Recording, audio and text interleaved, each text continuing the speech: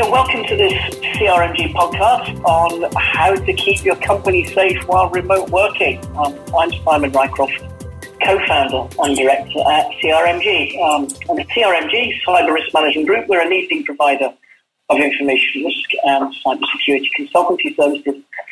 I'm joined by Nick Frost, who is also a co-founder and director at CRMG.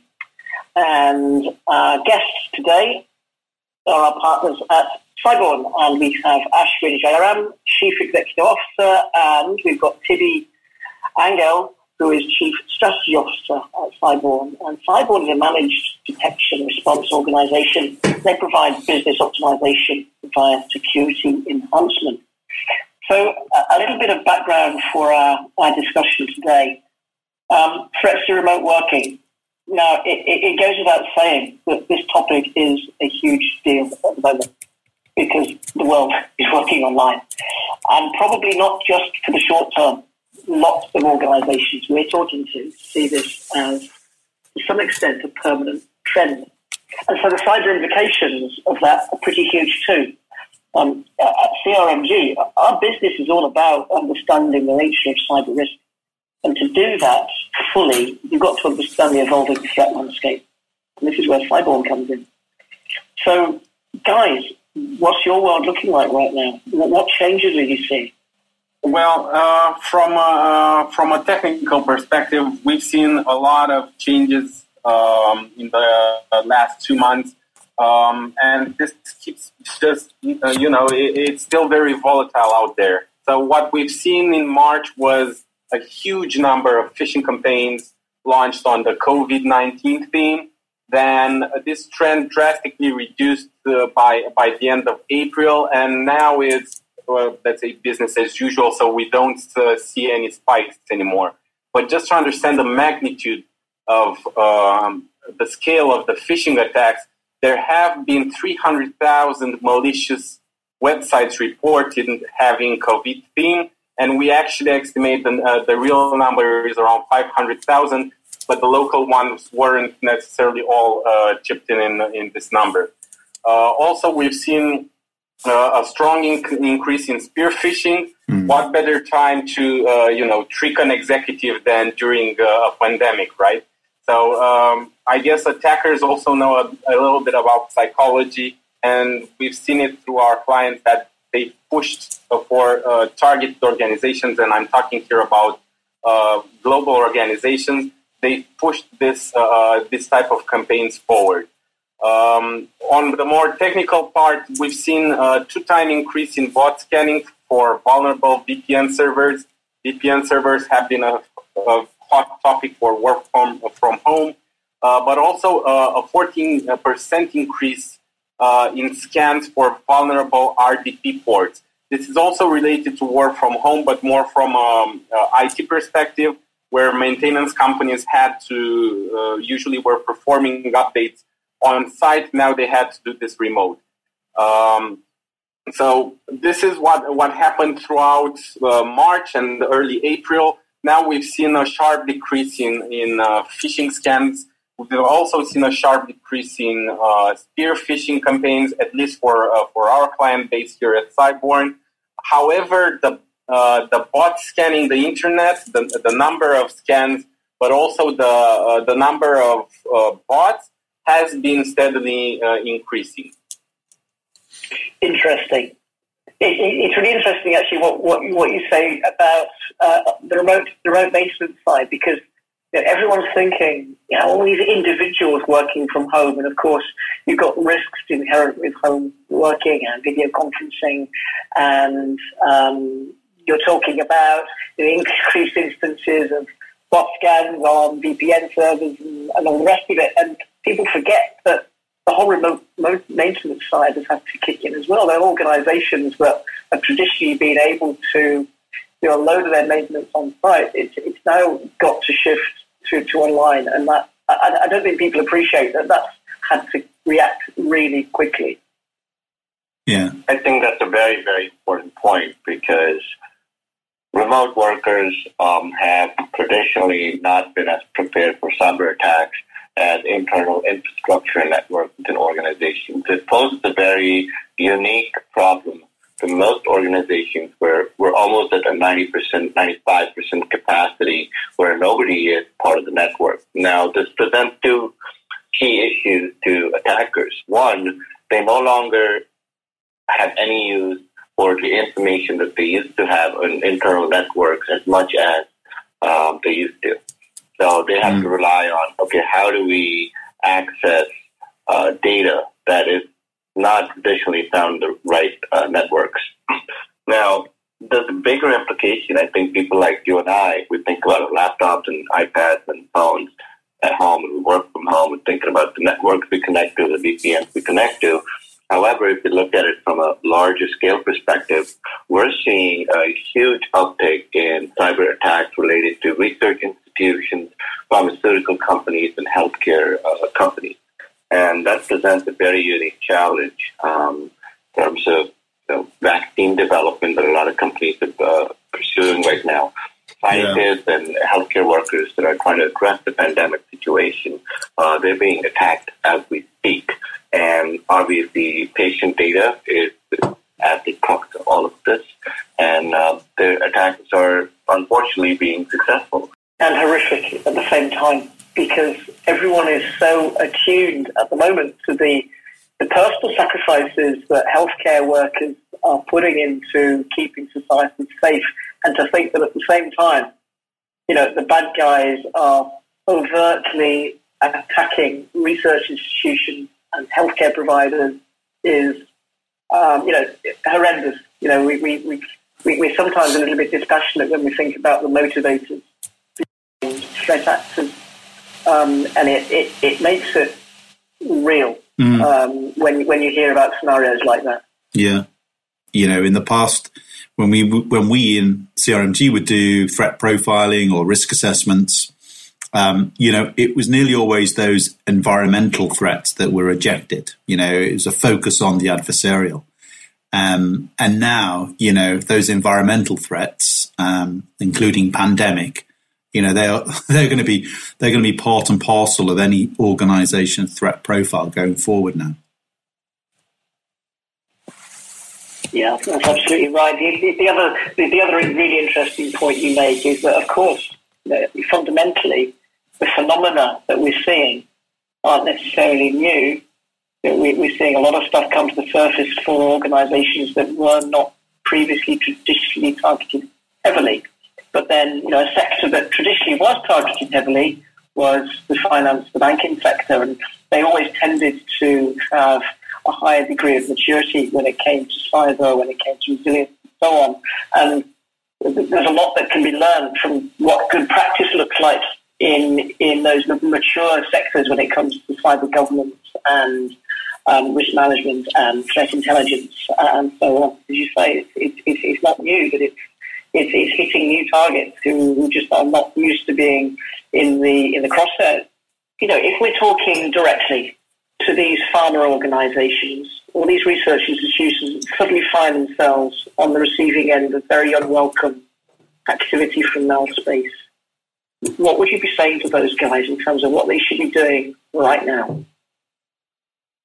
Well, there are a couple of issues and challenges that professionals went through in the last 2 months, and I'm not talking only about security professionals, but also IT professionals. So from our experience as an SOC Security Operations Center, we've seen a lot of unprotected personal endpoints. We've seen a lot of actually a strong decrease in the information security culture throughout the organization that we monitor. And we've seen a different network access behavior, right? And we have this example from a European company where the users used to log at 9 a.m. sharp and get out of the system from 6 to 8 o'clock in the evening, right? And now we see this behavior is chaotic. So basically, some go online at 8 o'clock, others at 11:30. Some stay up until 4 o'clock. Others don't log out until 1 o'clock. And we know that because we have a lot of alerts in the SOC. They forget to log out from the VPN and start playing poker online or other things that they do in their free time, right? And then our stock starts looking like a Christmas tree with a lot of lights, basically.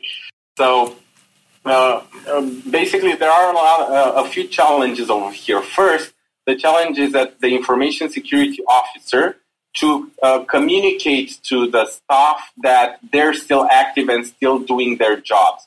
So basically, it doesn't matter if you work from home or if you work from your office, the same rules apply in terms of security behavior. Also, another very, very important thing, we expect to see a lot of other attacks coming up, especially on VPN servers, especially on servers that were configured especially for to sustain work from home. Mm-hmm. And most of this were done very, very hasty, very quick, right? You needed the availability. What that did was actually left a lot of companies with known vulnerabilities exposed in the internet that can be easily exploited by, let's say a medium-tier hacker. So you don't need a lot of skills to attack those type of problems. So 2 takeaways over here. First of all, make sure that your staff knows that governance is still there. And secondly, if you've done things in a hurry in March, make sure that you review whatever configurations you have done and not leave anything exposed either in your internal network or internet facing. Interesting. It's a little bit like, traditionally, if you look at security good practice, you'll see that emergency fixes, for example. We always say, look, if you have to apply an emergency fix, you've got to do it in limited circumstances. You've got to revisit it. You've got to understand the risk associated with it. And the other point you're making about doing stuff fast to keep availability up, it's exactly the same principle, isn't it? Exactly. And one last thing, there were companies, especially some of our clients, didn't have the funds to provide corporate laptops to all their employees. Mm. So guess what? We've seen a resurgence of WannaCry that attacks Windows 7, right? And that's because, home users were more prone to phishing just because of their mental state and either because they were relaxed being at home. They still had old PCs that couldn't be protected. Yeah. Why? And guess why? Because of GDPR. You cannot put a very good endpoint detection and response solution on private computers due to privacy reasons. So then we had all these complicated situations where we needed to keep the network safe, the corporate network safe, while people were working from unprotected personal laptops. Yeah, that's an interesting one. And can I just ask a question here? Just going back to what you were saying there, Tibby, about VPN servers, and it's pretty clear to me that that organizations are becoming increasingly dependent on, webinar technology, similar to what we're using.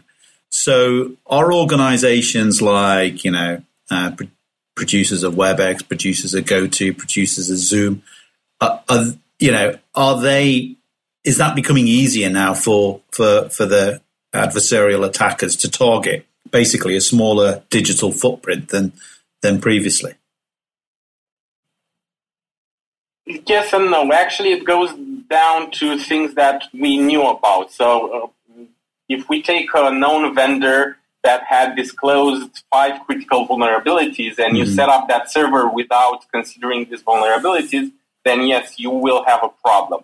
Otherwise, if you've done the DevSecOps basically very good, then you still don't really have a problem. We were expecting to see new vulnerabilities disclosed on commercial technology, commercial VPN technology. Yeah. So far, it hasn't been the case. We're still looking out for it. We at Cyborn in our SOC, we still have some extra detection measures on VPN servers just to try and spot 0 days in case this disappears. Mm-hmm. So we're still on standby. We don't think that it's going to end, with the pandemic, but as long as you've done the best practice in development and DevOps, then you should be quite fine. Okay. Good. Of course, talking about VPN servers specifically. Yeah. Well, I think this has been really, really interesting. So what we're saying then is that we're not necessarily seeing new vulnerabilities or attack types, but we are saying we're seeing a much greater volume. We're saying that different types of organization are being targeted where traditionally they weren't. We're also saying that actually the disciplines that we need to put in place to combat these attacks and phenomena aren't necessarily new. You need to revisit your cybersecurity hygiene practices, revisit anything you did fast in April to make sure you didn't introduce vulnerabilities that you shouldn't have done. Make sure that your employees know that the oversight support is still there. And off we go. Anything from you guys before we close out? No, I think the one thing that we're starting to see a lot of organizations realize is cybersecurity doesn't necessarily have to be an expensive investment. Mm-hmm. We work with a lot of organizations and customers around the world globally to help them with cost-effective cybersecurity implementations that range from threat hunting to 24/7 monitoring, and even just looking at their policies and procedures in place. And clients start to quickly realize, well, that wasn't that hard. It wasn't an unsurmountable challenge to put some policies and technologies in place to better protect us and our customers. And I think a lot of organizations start to wake up to that and say, well, what are we doing? How are we going to do it? Yeah, absolutely. We see the same thing, really, and we advise the same thing. Cybersecurity is not this hidden sort of golden chalice that everyone's aiming for. At some point in the future, you can achieve really fit-for-purpose levels of protection without breaking the bank. But it is about understanding your exposure, your attractiveness to the target, the value of your information, and taking pragmatic steps to get towards where you need to be. I suppose a few observations for me. It's very interesting to see how the threat landscape has changed. I mean, change in the sense that, as Tibby mentioned, earlier on, they were seeing an increase in phishing campaigns. And we've seen that before, when there are big world events, it's the first thing to do. We all know that, phishing attacks these days are really, really sophisticated. They're difficult to identify, from attacks that were, 5-10 years ago. I think also what's interesting that then there's been the increase in spear phishing, and targeted attacks, and using whatever information may well be available for individuals that are targeted. So psychology is becoming a key contributor to these types of attacks. I just find it very interesting to see how this landscape, which we know is dynamic, is becoming increasingly dynamic with these types of global events. Absolutely. And if I may add, I think behavior will become paramount in cybersecurity. Even here at Cyborn, what we're doing, we're trying to focus on anomaly detection and investigating those anomalies in order to estimate the best baseline of behavior within the organization. What that did for us was eliminating noise from clients' networks and actually focusing on value-added alerts. By value-added, I mean you get something out of them. It might be just, misconfiguration, so then you help your client operationally, not only on security, or it might be a real threat that's endangering the network. Yeah. Also in, even in everyday life, I think this is going to become extremely important, how we react to what's going on. And in this regard, and I'm sorry we didn't really have time to discuss it, but detection becomes very, very important. You can prevent a lot of things, but especially if we talk about high-value targets, detection is essential because you have a lot of actors in the market trying to target you. And by actors, I mean either hacking groups that are in for the profit or your competition, and why not in some cases even nation-state actors. Yeah. Okay. Yeah, absolutely. And we will be exploring the human dimension in future podcasts. So, thank you for listening to the CRMG podcast. The Sideborn team will be joining us again for a second discussion, this time on growing online businesses, their security pains and how to manage them. So stay tuned for that. Thank you for having us on the podcast today.